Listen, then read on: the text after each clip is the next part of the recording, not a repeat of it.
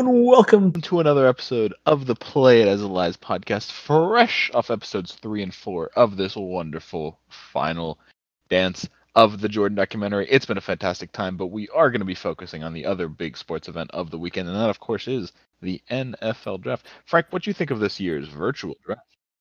I thought it was awesome, and I thought that the NFL and ESPN handled the virtual aspect pretty well. It didn't seem like there was any technical difficulties, which was a little bit surprising, but it was a welcome surprise.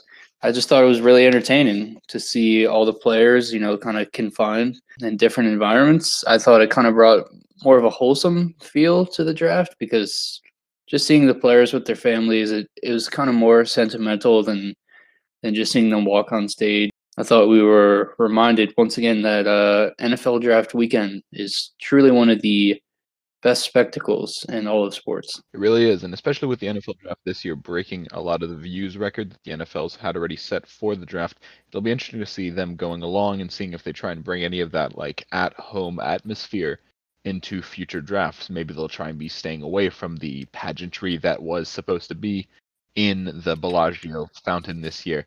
It is interesting, but definitely one of the better parts I think of this year's draft was, you mentioned not a lot of technical difficulties, but just kind of like visual mishaps. I think our personal favorite has to be Bill Belichick, who, as somewhere in his house, probably has a fortress where he stocks all of his information about all his players, but his camera was sadly only showing as a single chair and laptop somewhere in his dining room. We were treated, though, while he was descending into his Bill Belichick lair, we were treated to his dog in his place, which made for great content during the draft. Any other highlights like that, Frank, that you noticed in the draft? Well, yeah, that was hilarious, but I also thought that it was funny how Dave Gettleman was shown on screen wearing a mask for nearly the entire draft, which if you're listening to this episode and you listened to our last episode before the draft, I had briefly mentioned that I thought it would have been a good bet to place that somebody would be shown wearing a mask at some point in the draft. And that bet didn't exist as far as we were able to find, but I thought it would have been funny if that actually happened. And of course, it was Dave Gettleman, out of all people, who was wearing a mask. He was at the draft, he was in front of his computer by himself. So I don't understand why he needed to be wearing a mask. There was zero reason for him to do that whatsoever. So I thought that was funny. But Bill Belichick's dog sitting in the dining room was definitely that takes the cake as the funniest moment that happened, I think. Whatever the puppy Belichick name is, he definitely did a great job of drafting. Maybe not as good as some other teams. We are here to note some of our favorite winners and losers from this draft. And we're going to start off with some birds, the Arizona Cardinals. Building off number 1 overall pick Kyler Murray last year, they had a fantastic draft to not only stock weapons around him, build up that defense, and most importantly, build up an offensive line to keep him protected. And Cliff Kingsbury and his luxurious mansion in which he lives definitely managed to do that. So Frank, get us started with the Cardinals. Yeah, our unanimous winner of the 2020 draft. Well, real quick, you mentioned Cliff Kingsbury. That was another interesting moment from the draft is when they showed him just lounging on his couch. But I mean, his living room was insane, and he's only been a head coach for a year. So he's definitely taking advantage of that new salary. I don't know if you saw, but someone literally made a Lego set of a Lego version of Cliff Kingsbury sitting in that same living room. Like someone redesigned it. So that was pretty funny. But shows you how bored people are in this quarantine. Yeah, but yeah, I mean, we both agreed that the Cardinals had one of, if not the best drafts, and it starts in the first round where Isaiah Simmons fell to their lap at number 8, and we both thought that they were going to pick an offensive tackle.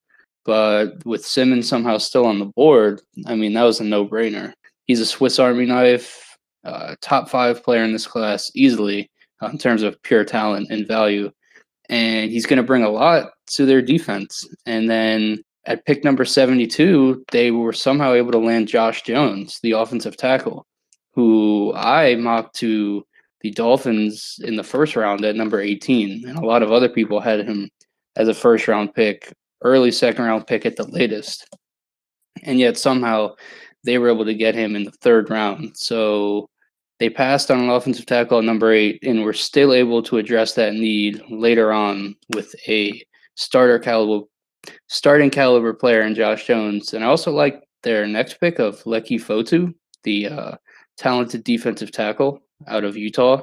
He's kind of a bit of more of a developmental player, but I think he has high upside. And getting him at 114th overall is good value. So 2 great picks by the Cardinals and another solid one to round out their top 3. And this is after, of course, they won the free agency period by trading for DeAndre Hopkins. So it's been a great offseason for the Cardinals so far.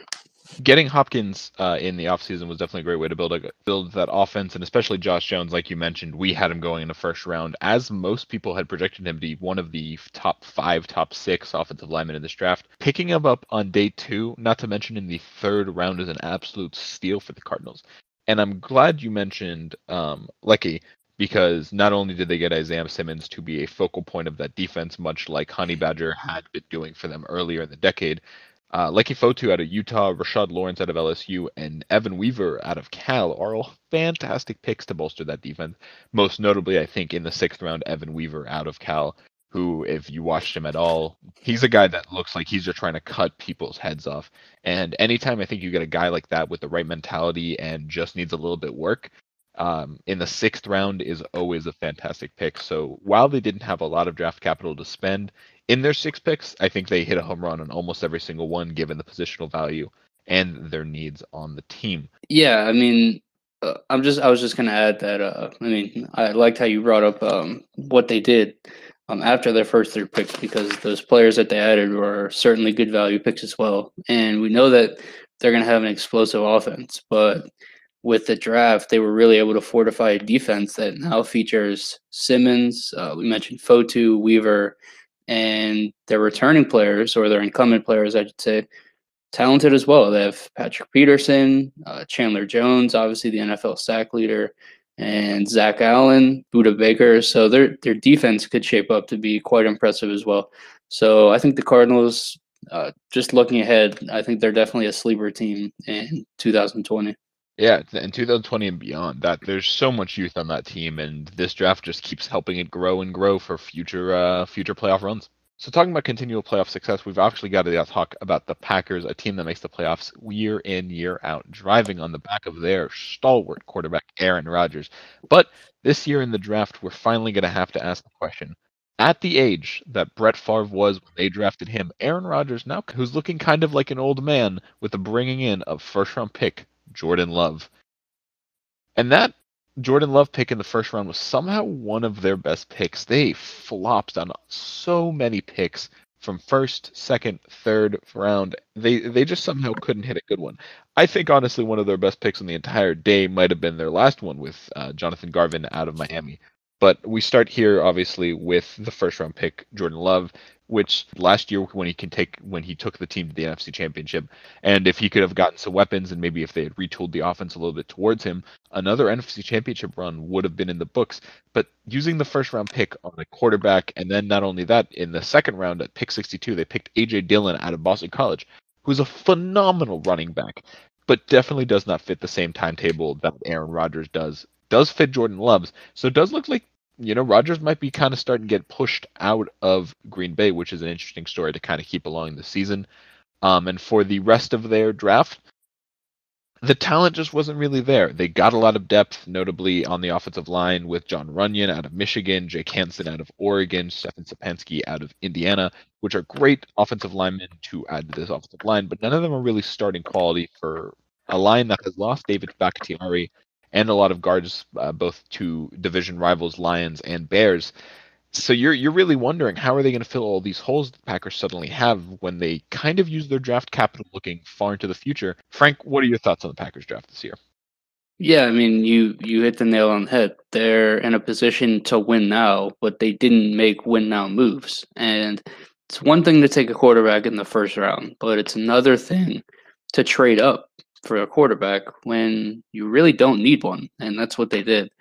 They jumped 4 spots to get Jordan Love. And the teams that they jumped in the order were not teams that were going to pick a quarterback before them. The Seahawks, the Ravens, neither of those teams were going to pick a quarterback. So I don't understand why they had to trade up to get Jordan Love. Maybe they had some intel that there was another team that was going to trade up to get him, but I mean, you and I both had him slipping into the second round anyways. So I don't think he's a great quarterback prospect. He's definitely has a long way to go in terms of development.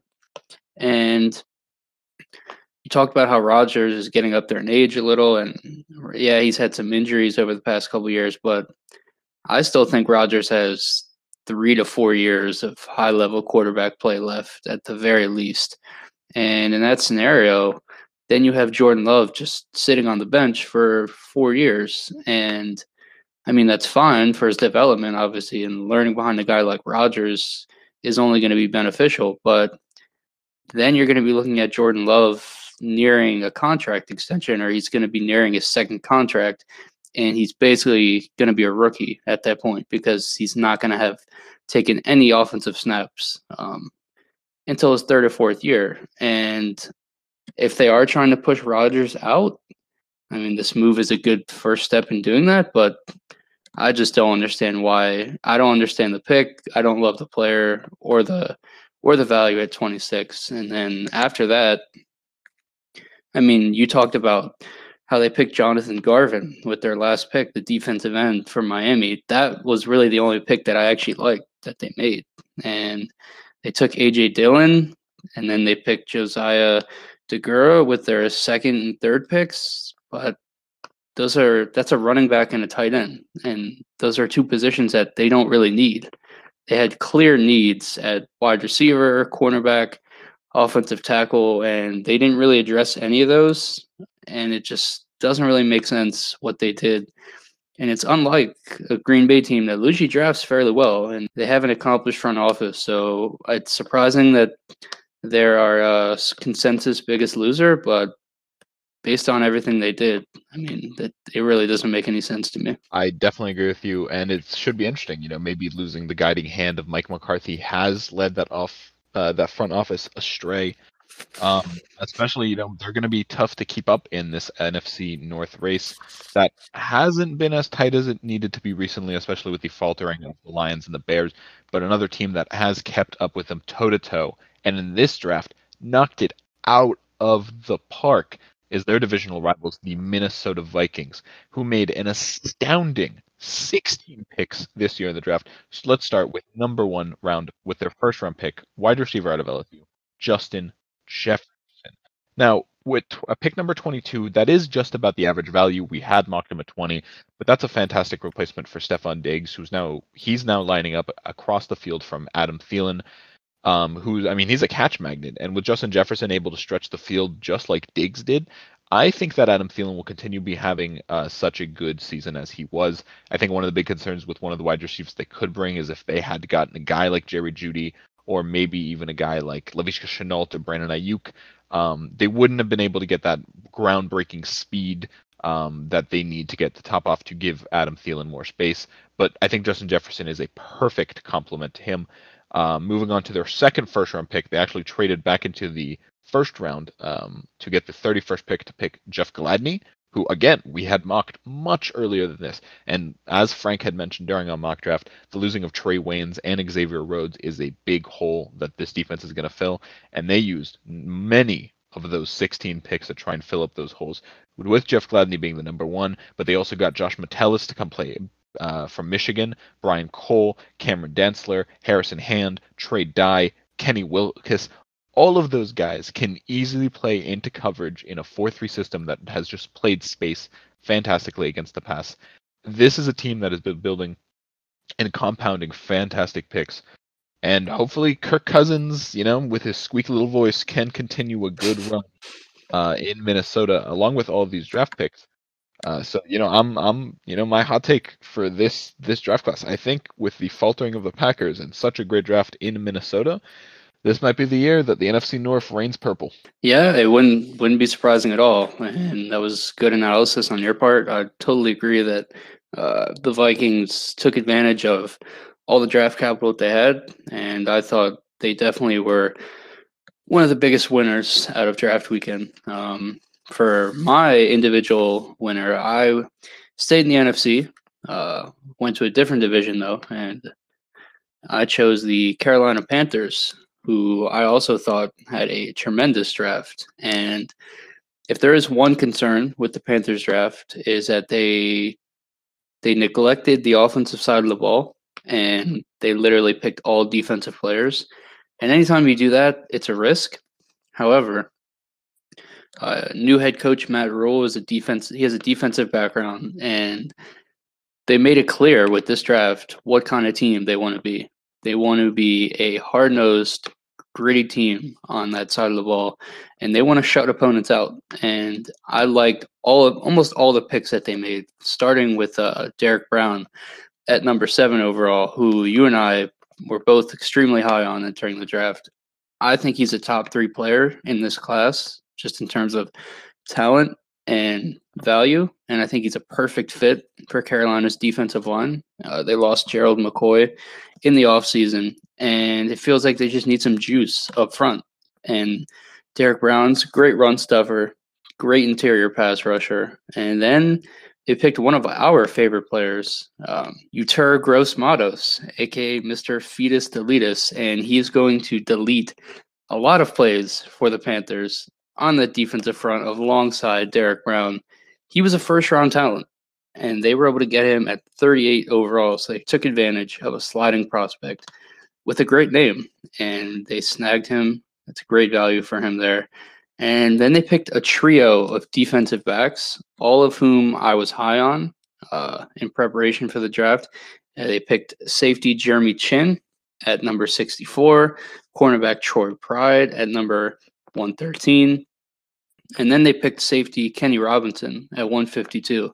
And Kenny Robinson was one of my personal favorite players, and I think getting him at 152 is an absolute steal. He has an interesting background. He had some off the field issues at West Virginia, and he was actually kicked out of that school for academic violation. And then he went to the XFL, and he played for the St. Louis Battlehawks. And in just a few games of the XFL season, he made a tremendous impact. He had 21 pass breakups and 2 interceptions. The Panthers needed some help up front, and they needed some help in the secondary, and they checked off all the boxes. And I think they're going to be an extremely well-balanced team. And if Matt Rule can prove to be a competent first-year head coach, and he can have some of these pieces gel together, I think the Panthers could surprise a lot of people in the talented NFC South division. Yeah, and I'm glad you brought up Kenny Robinson in that 5th round. Not only is he an XFL star, like you had mentioned, his fantastic stats, that really shows that connection, as we've brought up time and time again, between the NFL and the XFL. As the draft this year especially showed us, that players that can kind of get over hardships and kind of own up to their own mistakes are the kind of players that grow up and develop into better players. And Robinson, who got caught and expelled from the university, from West Virginia University with academic fraud, and has publicly renounced his mistake and has owned up to it. He gives you everything you want. And when you can pick up a player that already knows what he's done and has the potential, great hands, great beat on the ball, really can lay the wood anywhere in the middle of the park. He was fantastic in the XFL, already has pro experience. This is a great pick for the Carolina Panthers. Yeah, and another thing that's cool about his story is that, from what I hear about his background, he wasn't considering playing in the XFL really until his mom was diagnosed with cancer, which is obviously tragic and extremely sad. And so that kind of motivated him to explore his other options and to go into the XFL to help his mom out financially, pay for treatment, just really help her out in that way. And he was able to do that and further his professional career. So anytime you see a player just do a 180 and kind of turn his career path around and turn his personal life around, I mean, that's the kind of guy you want to root for. And I think the Panthers are getting great player in Robinson on top of all the other good picks they made in the draft. Yeah, and Robinson, we're rooting for you. I'm glad that you also like the pick. This, interestingly enough, wasn't one of the picks we had discussed before the draft, but one of my personal favorite players out of the XFL was really. Hey, we're on the same page. We're on the same wavelength. Podcast. It's hard to stop us when we're on a roll like this. And the role we take it to is going to be the opposite sides. We just told you about our favorite teams. Personally, aside from the Cardinals, which was our unanimous pick, we're going to take it to the losers of this year's draft. And I am going to start here with a little bit of a controversial one. While they may have had a good draft in some people's eyes, I think their first round pick was a little bit controversial. I specifically didn't like it. I know you think, I know that you may disagree with me, but I am going here with the Philadelphia Eagles, who in the first round picked wide receiver out of TCU, Jalen Reagor. Now, I don't love Reagor, and I think that, I mean, that's a personal judgment, and I think in such a deep wide receiver draft, there's a lot of room for you to think that certain players go overs. But I think that almost unanimously, if you talk PN, you could easily have seen that a guy like Justin Jefferson, who was available at 21, is, and I've already talked to as being a fantastic pick for the Vikings, would have been a much better pick here for the Eagles. Not to mention that they didn't look at their most glaring position that they've had a problem with in years, which is the cornerback position. Um, if you look at that team, you start asking a lot of questions of who those cornerbacks are. Cornerback Jalen Mills has just officially moved over to safety, so they're left with Darius Slay, who no bad words against Darius Slay, but their other starting corner is Sidney Jones, who has had continuous injury problems over his career, and an unproven rookie like Nickel Robbie Coleman is behind him. I just think that's a position that they had to have shored up, and using that pick on Jalen Reagor in the first round did not really solve a lot of problems, and in fact, I just think was bad value for what they were getting. And then we move on to maybe the craziest pick of the night, and we made it very clear through our mock draft that we didn't love the QB potential of any of these players outside of Burrow, but Jalen Hurts. What? What are the Eagles thinking? I get that Carson Wentz gets hurt a lot and you want to have a guy in that replacement position, but using a second round pick, again, not dealing with positions of need, holes you have in your team, you're going to go out and get a backup quarterback. You're betting on your starting player, one of the highest paid quarterbacks in the NFL, to get hurt, and for you to need this position. I just don't think it's a great pick. And you keep looking down their draft, and Jack Driscoll out of Auburn, John Hightower out of Boise State. They managed to pick up a few good players that dropped to them, but many of their picks were reaches. Sean Bradley at 196 was a player that very much was talked to be one of the better undrafted free agents, but the Eagles decided to take him in the sixth. Prince Tega Wanagogo out of Auburn, who was an offensive lineman that was about the sixth man on Auburn's offensive line and somehow still got drafted. I don't really know what the Eagles front office was thinking. I know that personally, I think the Eagles could have done a lot better with the value and positions of some of their picks. And that, leaves them in a bad position for an NFC East race where the Cowboys, I think, had one of the best drafts. I didn't even put them on my list, but I think a lot of our fans already know how I think of the Cowboys this year. The Redskins had a good draft, getting Chase Young, and the Giants didn't fuck this one up. So the Eagles definitely come out, like the Packers, at the bottom of their division for the draft, and I don't see it as being a good one for the Eagles. Frank, thoughts? Yeah, no, I do actually agree with you for the most part. I do like Rager a lot as a player, and for me, he was my favorite receiver prospect outside of the top 3 or 4 guys. But I think they had the opportunity to take Justin Jefferson right there, and he was much more of a sure bet than Rager is. He's less of a developmental prospect, and for what the Eagles need, they just need a bona fide pass catcher, someone who can come in and catch 70 to 80 balls right away. And I'm not so sure Rager's that player at this point. I think he's more of a big play threat than Jefferson is, but he's also less refined in terms of route running and versatility. And they could have picked one of the many defensive backs that were still available, whether it be a Jeff Gladney, Xavier McKinney, the list goes on, and they could have done that and then waited to pick a receiver with their second round pick because someone like Denzel Mims out of Baylor was still available at 53.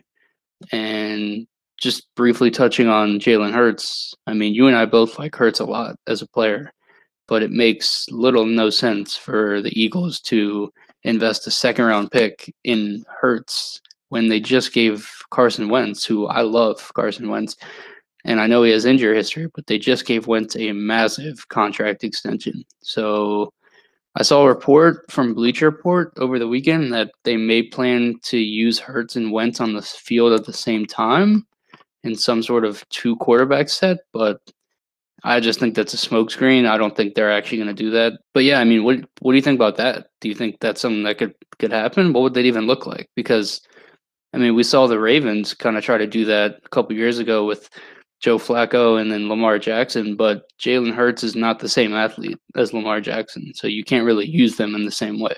That's what I was thinking. I feel like a lot of times when we see two QB sets, one of them is a lot more athletic, and I don't know if the Wentz Hurts combination has the same like finesse to it as a Taysom Hill, Drew Brees, Joe Flacco, Lamar Jackson, or even Lamar Jackson and RG3, which was probably the NFL's best QB tandem this year. Not to, of course, mention how great our Baltimore Ravens team is once again, but we're great. And so yeah, I don't think the Eagles could replicate that, and I would love to see Doug Peterson try and cook something up in which he can get the best out of two quarterbacks. But so I really do not like this Hurts pick overall. Yeah, I agree with you there on the Hurts pick. Moving along, I had the Los Angeles Chargers as my individual biggest loser, and the Chargers were in a good spot with the 6th overall pick, and they had one pick in each of the remaining rounds. So they didn't have a ton of draft capital, but they kind of swung and missed here for me. They took Justin Herbert with the 6th overall pick, a scenario that a lot of people foresaw coming. But like you and I were talking about in our mock draft, we didn't feel like Herbert was the right pick there at number 6. And I felt that way leading up to the draft, and I feel that way now. I don't love Herbert as a prospect. I felt like picking him there at number 6 is a classic case of looking at the position more so than the actual player. And I think they just saw two other quarterbacks go in the top 5, so they felt like they had to pick Herbert. And I don't think they needed to. I think Tyrod Taylor is a more than capable starter. It sounds like the plan is for them to start Taylor anyways, at least to begin the season. If you're going to invest the 6th overall pick in a Herbert, I mean, if you're going to invest the 6th overall pick in a quarterback, more often than not, that player is supposed to be ready from day one. And Herbert was a 4-year starter at Oregon, and yet he's still not ready to be a starter in the NFL. And I just think he's going to max out as a good backup and a below average starter. But still, I think picking him at number 6 when you have a player like Isaiah Simmons or a player like Derek Brown, two players that would have been tremendous fits on their defense, why not take one of those players and just get a quarterback later? I mean, it doesn't make sense to me. And then they traded back into the first round, giving up their 2nd and 3rd round pick to move to number 23 overall and pick Kenneth Murray, the linebacker out of Oklahoma. And maybe, again, it's just personal bias on my part, but I didn't love Murray as a prospect all that much. I thought he was a 2nd round prospect, and he's talented and he has athleticism for sure, but there's flaws there. He's a flawed player. He lacks elite intangibles, and he struggles with processing and play recognition, and it showed on film way too often at Oklahoma. He was out of position. He took bad angles when he was trying to chase down ball carriers. He's not great in coverage, and I think he could end up having a good statistical season for the Chargers, but stats are a little bloated when you're an inside linebacker because it's easy for that position to rack up a lot of tackles, but that doesn't necessarily translate into legitimate on-field value. And I think that giving up a 2nd and 3rd round pick for a player like Murray is just not good value at all, especially when those 2nd and 3rd round picks were the only picks that they had in those rounds. So then they picked at 23, and they didn't pick again until round 4 with pick 112. So it's a huge gap, and that's a huge time span in the draft where they missed out on adding more talent and adding quality players. And with the remaining 4 picks, they picked 2 wide receivers, a running back, and a safety. So they didn't even necessarily fill needs that they had on their roster. And the running back they picked, Joshua Kelly out of UCLA, he's a fine player, but he wasn't even the best running back available at the time, and they have Austin Eckler and have Justin Jackson. So you're adding another running back to the mix where you just missed out on the opportunity to add more defensive talent and offensive line talent. And then you just go ahead and draft a running back, which doesn't make a lot of sense to me. And they added 2 more receivers. Like I mentioned, they're already loaded at receiver. And the safety they added, Alohi Gilman from Notre Dame, not a very well received pick. And he was definitely not the best safety prospect available. So that was a little bit of a reach in the 6th round. So overall, I mean, you can slice it any way you want it. But the Chargers, who are moving to a new stadium, they have new jerseys. All of that's great. But this was not a good draft for them, at least in my eyes. I mean, if you disagree, please. I'm curious for your thoughts. I don't disagree at all. Actually, one of the biggest debates we had while making our mock draft was where would Ken Murray go? Obviously, you didn't want him to go to the Ravens, but we both kind of agreed that he would be first round talent. And seeing him go in the first round, I was quite happy. Seeing him go for the Chargers for a second and a third was absolutely ridiculous. A team that did all it could during free agency to build up an offensive line to put in front of whoever ends up at quarterback failed entirely to fill the one hole, the biggest hole it had left in replacing Russell Okung at left tackle. When you're paying one of the NFL's highest offensive line salaries to Mike Pouncey, Trey Turner, Brian Bulaga, and Dan Feeney, and Forrest Lamp off the bench, it is mind-boggling that they don't fill their final hole using that second or third pick. And I'm right with you there on the Joshua Kelly pick. They had better players available. And not only that, they could have gotten a better player than even the players that were available then using one of those picks for Ken Murray, who, again, also could have easily been available with their second round pick that they traded up for.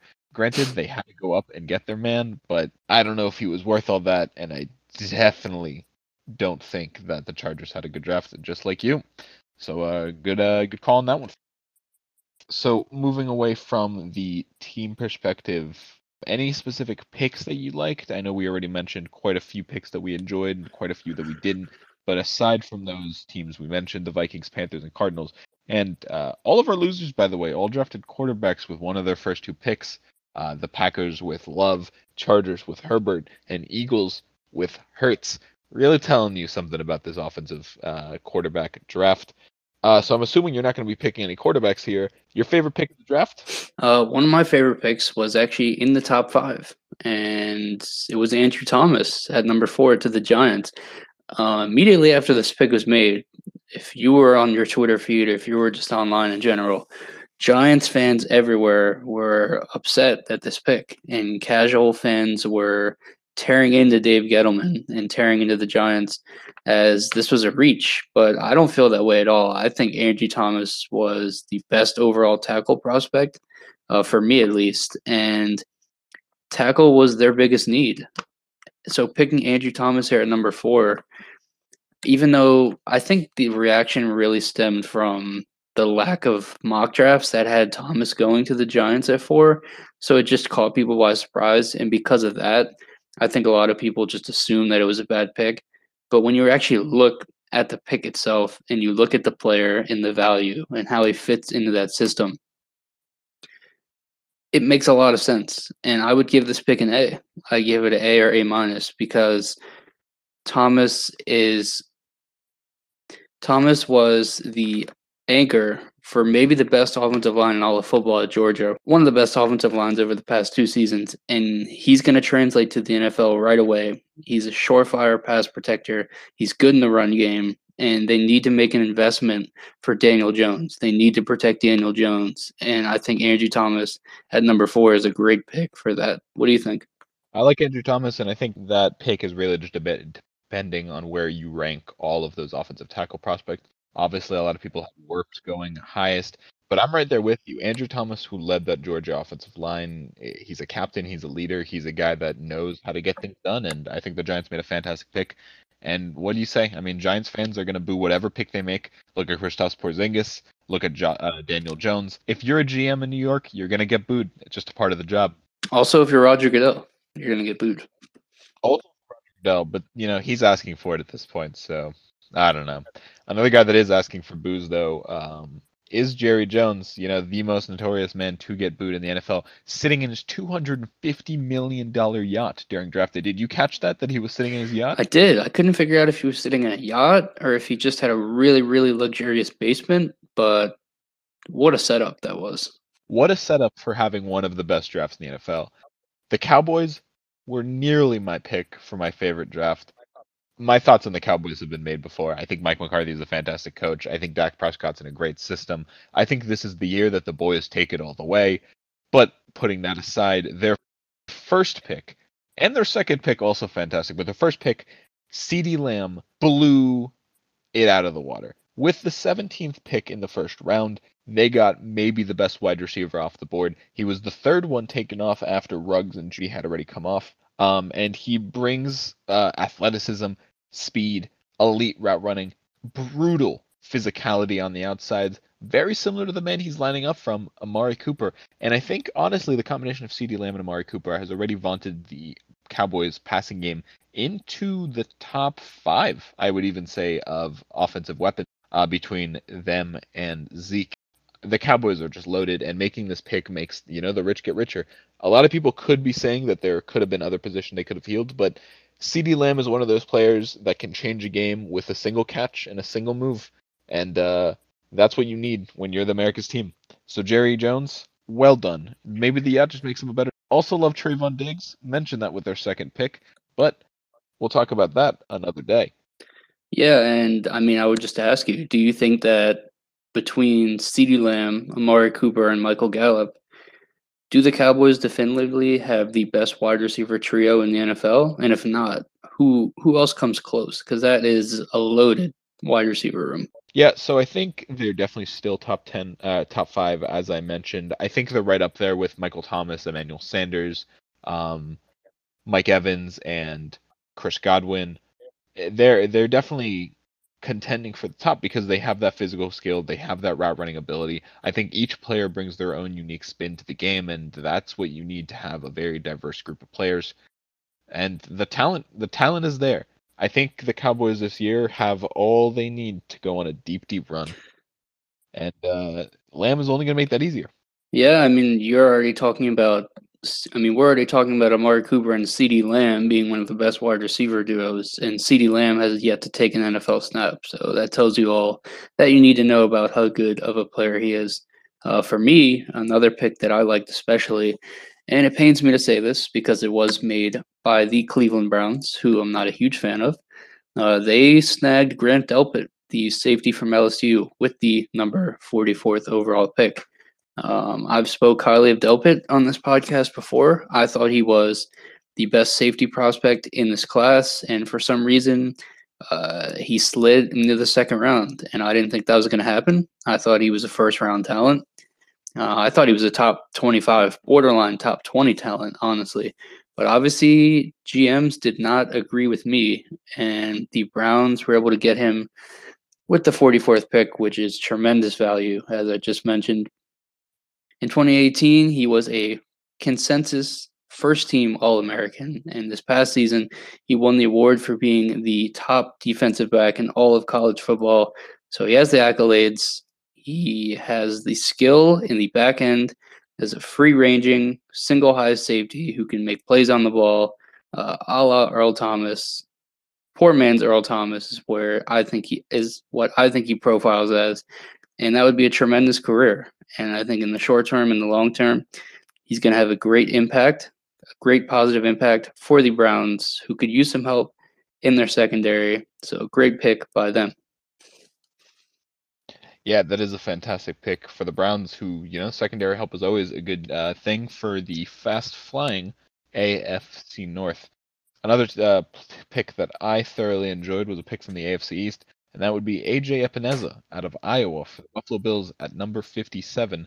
The Bills, who are a team that fundamentally has built across that defensive line, from Marcel Darius to Kyle Williams, the team has always had one of those rock-solid guys, either at D-end or D-tackle, and I think that A.J. Epineza is going to continue joining in that long tradition. Playing next to Jerry Hughes and Mario Addison, another pair of guys that have been in Buffalo forever. And last year, lottery pick Ed Oliver. that offensive line, that defensive line continues to get better. And I love the value in the second round. Epineza easily could have been a first rounder, and getting him essentially as a third round pick was fantastic work by the Bills front office. As Ravens fans, I'm sure we're a little mad. The Ravens picked one pick later, and he would have loved Epineza's services. But I'm really touting him to go and be a huge star on that Bills defensive line. Yeah, and I mean the only reason that we can really assume that he slid that far was because he didn't do so hot at the combine. But whether it be Orlando Brown Jr. a couple years ago or other players, there's a lot of cases where a player underperforms at the combine and teams overreact to that, and the player ends up having a great career anyways, and ends up proving the doubters wrong. And I think Ebeneza, like you said, I think he's going to be the latest case of that development. But Rodham, we've talked about two players that we each like. Is there any player that you didn't think was a good pick? Yeah, I'm glad you asked. We had been already giving all this praise, and I think it's time to really throw some more shade, as you were with the Chargers. And I'm directing mine towards the Dolphins, staying in the AFC East. And I think the Dolphins actually had a pretty solid draft overall. Obviously, with the number 5 pick, they took Tua. Number 18, they took Austin Jackson, which I do think was a reach, but he will play very well next to Tua in a very run-heavy offense, so why not? But I'm specifically talking about their third first rounder, number 30, Noah Igbenogena. Igben whatever, cornerback out of Auburn. The Dolphins have the 2 highest paid cornerbacks in the league. There was no need for this pick. I would have been blown away if the Dolphins used a pick on a cornerback in the first 5 rounds, nonetheless the 30th pick. This guy was not top 8 cornerback in this draft, and somehow he was the 30th pick, now playing behind Xavier Howard and Byron Jones, who, again, the top 2 highest paid cornerbacks in this league. Those guys should not be off the field unless if they're going to continue proving their worth, and this pick makes absolutely no sense. It is the opposite of drafting for need. It is the opposite of drafting for value. It is the opposite of drafting for positional replacement. There was no need. There was no warrant. A terrible pick overall. What do you think about Noah Igben? Whatever his last name is. Well, I just think it's funny that Tua ended up having the second hardest last name to pronounce on the Dolphins from the Dolphins rookie class, which you never would have guessed, and that would have been something good to bet on if that actually existed. But you did say you mentioned how there was no warrant for this pick, and this is the kind of pick where you would put a warrant out for the GM's arrest.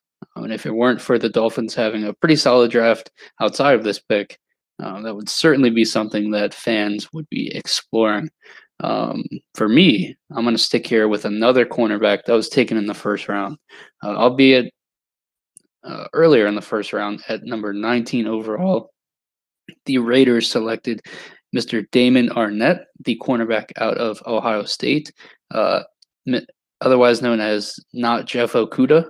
And a lot of people, including myself, immediately Google searched this player when he was taken. I knew who he was a little bit, but I was very surprised that he was taken, let alone the first round, but especially at number 19 overall. This draft class was loaded with defensive backs, and there was plenty of talented cornerbacks.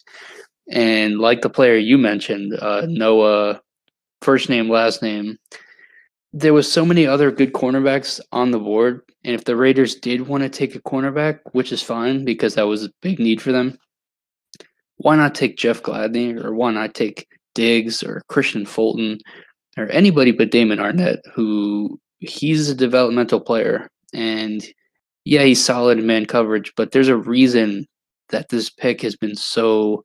This pick was a surprise to everyone, and there's a reason that this pick has not been well received among the fans, among draft experts, you name it. Everyone is in agreement that this was a reach, and the Raiders can't really afford to reach with where they are right now, especially at a position like cornerback. So it doesn't make sense to me, but I'm sure you feel the same way. Yeah, I definitely think that was not one of their positions of need, much like the Dolphins. there's no reason to jam things that don't need to be jammed in. That you've got holes along the field, and even if you reach a little bit, the picks like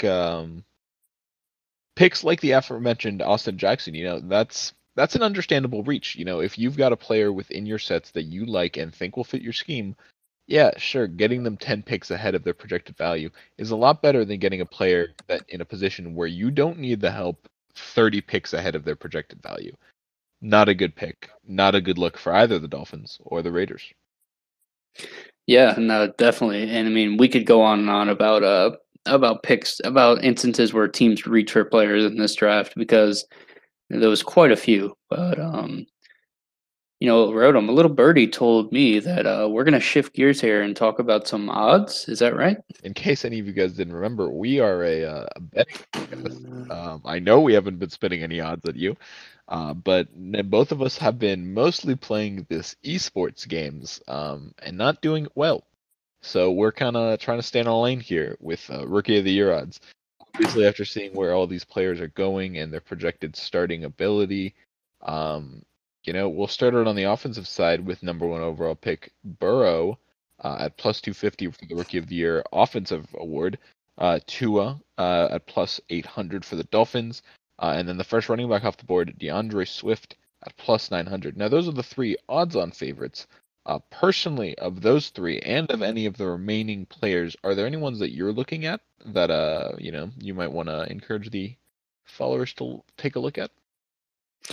Yeah, well, I think Burrow at plus 250 is definitely the best overall bet, all things considered. But looking past Burrow, I know you're high on Tua's chances, and at plus 800, it's a decent number. But for me, it's just there's too much risk involved for me to place my money that way because I'm not confident that Tua is going to, one, begin the season as the starter necessarily, and two, if he does, I just think there's too much injury risk involved. I don't love the Dolphins' offensive line. I know obviously they made an investment there with Austin Jackson, but I'm not confident enough in their offensive line to keep Tua upright, and I'm also not confident enough in Tua's ability to himself, make smart decisions in terms of not taking hits, in terms of, staying in the pocket and avoiding defenders. I think that's something he struggled with at Alabama, and I think, he needs time to develop the sort of intangibles to avoid taking big hits, and I think that only comes with experience. And yeah, I mean, some injuries are fluky, but for me, betting on Tua it could pay off. And I know that's the direction that you're going to go, but it's too risky for me. But looking further down the list, I don't love either of the running backs, DeAndre Swift or Jonathan Taylor. Both fine players, but both players are entering a situation where they're going to be the number 2 back. Swift is going to be behind Kerryon Johnson, and Taylor will project to fill in behind Marlon Mack in Indianapolis. And then with Jerry Jeudy, who we both had as wide receiver 1, I don't necessarily love plus 1,300, even though he's obviously a talented player. I'm just not that high on Drew Lock in Denver, and Jeudy is playing alongside Courtland Sutton, who's going to take some targets away. And for me, one of the sneaky bets you can place for Offensive Rookie of the Year, and I love this player, is Mr. Henry Ruggs, who is plus 1,800, which is a huge number. And Ruggs was the first receiver taken off the board, which I called could happen if you had been listening to this podcast. I told you that was a realistic possibility, and it happened. And the Raiders are a team that loves speed. Year after year, they prioritize speed in their draft class, and they draft the fastest players. And Ruggs is the fastest receiver in this class, and he's going to step in Oakland as the number 1 receiver alongside Tyrell Williams. But he's going to be the big play threat. He's going to be their home run hitter. And for a quarterback like Derek Carr, who this is a make or break year for Derek Carr, and I think that him and Ruggs are really going to develop a strong connection. And a lot of what goes in the Offensive Rookie of the Year is just simply highlight plays, making memorable plays that stick in people's minds. And I think for Ruggs, that's not going to be a problem at all. I think he's going to be week in and week out, he's going to be popping up on social media consistently. And I think he could end up approaching 800 to 1,000 receiving yards. And I think he's going to be good for a decent amount of touchdown production as well. So plus 1,800, I love that number for Henry Ruggs. But Joe Burrow at plus 250, definitely the safer bet out of this group. Now, I personally think from your little argument that not only am I buying a little bit more into Henry Ruggs, but I think I'm buying a little bit more into Tua personally. First with the Ruggs, I think since 1995, only 4 players have won Rookie of the Year from the wide receiver position, and they're all absolute athletes. Obviously, 98 Randy Moss, 2003 Anquan Boldin for the Cardinals, a very forgotten season for an incredible player. Percy Harvin, 2009, absolute freak from the position. And Odell Beckham, 2014, crazy for the New York Giants. And Ruggs fits that same kind of billing of game-changing potential to make crazy plays, like you said. It's Rookie of the Year is a much more popularity race of who gets on ESPN night in, night out. And while you're right, Ruggs is the kind of guy that does that. He fits with that Odell, Percy Harvin, Randy Moss type frame. Let me tell you about a guy who showed up on ESPN for 3 years straight playing quarterback for Alabama. That's right, Tua Tagovailoa at plus 800 is the best bet here. Look at the other quarterbacks that have won. Kyler Murray last year, Dak Prescott a few years before that, RG3, Cam Newton. I mean, he fits that same kind of billing, and for a Dolphins team that doesn't have a lot of other playmakers, and now a pretty solid defense, Tua should have a lot of the ball in his hands. And while you're right, he does have a lot of kinks to work out. When Jameis Winston was on ESPN Nightly, and he was throwing about as many picks as he was touchdowns. Even if Tua ends up like that, his numbers will still be able to speak for themselves. I think from a quarterback position better than they will for Ruggs at the wide receiver position. And I agree with you. If you're going for the sneakiest, best profit one, Ruggs is a fantastic pick. But if you're looking to win some money and a little bit surer bet, Tua is the way to go. Yeah, and I get what you're saying, and I like Tua as a player, but we'll see what Mr.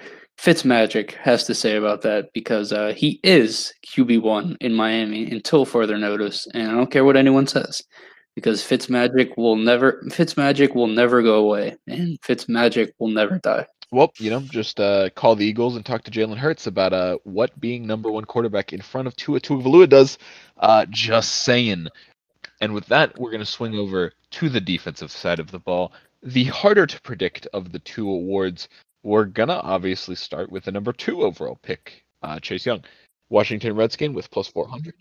The next defensive player picked, Isaiah Simmons at plus 950. And finally, a player that I like picked number 54, surprisingly, AJ Epinesa, plus 1,300, defensive rookie of the year. Frank, you want to start us off again? Yeah, it's no surprise that Chase Young is the odds-on favorite. There's a reason he was picked second overall, and I think he definitely has a great shot to be the defensive rookie of the year at the end of the season. He's going to end up getting double-digit sacks, or at least getting very close to it for a Redskins defense that, while they do have a good amount of talent on the defensive line, Chase Young is just a different breed. He's going to be an every-down player for them, and he's going to do amazing things.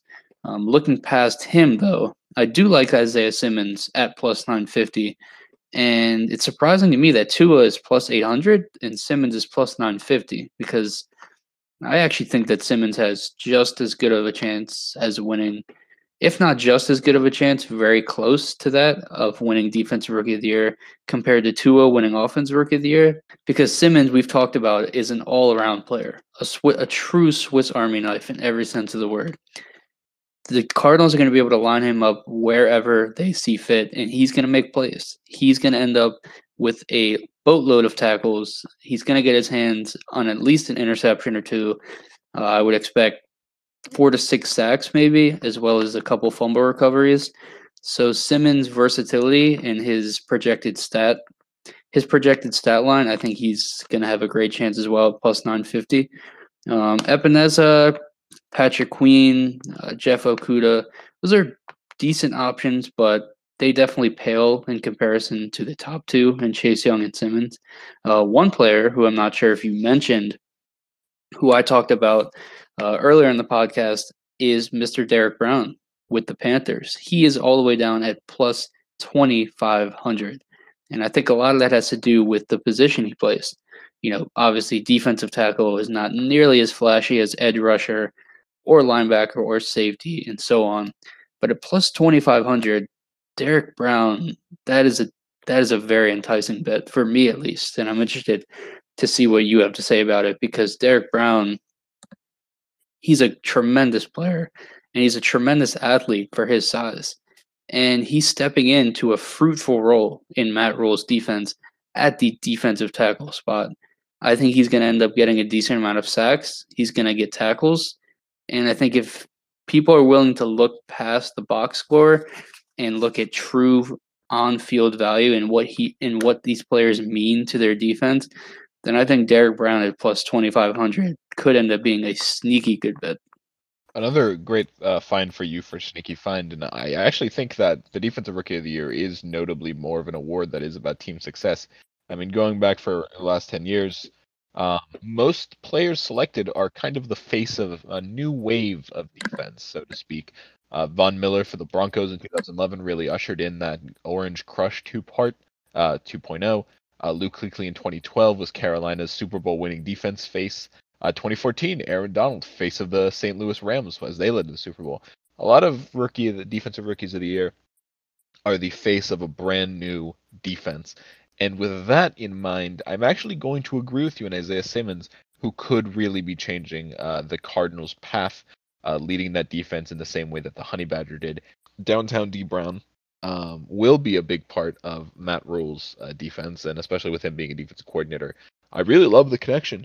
But a cornerback that I actually that I think might be a little bit underrated is going to be Jeff Okudah. Obviously, the number 3 overall pick of the draft isn't really underrated entirely, but following my pathway of face of a new defense, Matt Patricia's Lions are picking up Jamie Collins, Jaron Curse, Tony McRae, Danny Shelton, Desmond Trufant, and Nick Williams in the free agency. With Okudah replacing Darius Slay, if the Lions have a good season, stay even 9-7, I feel like Okudah could take a lot of that credit and lead himself into this award.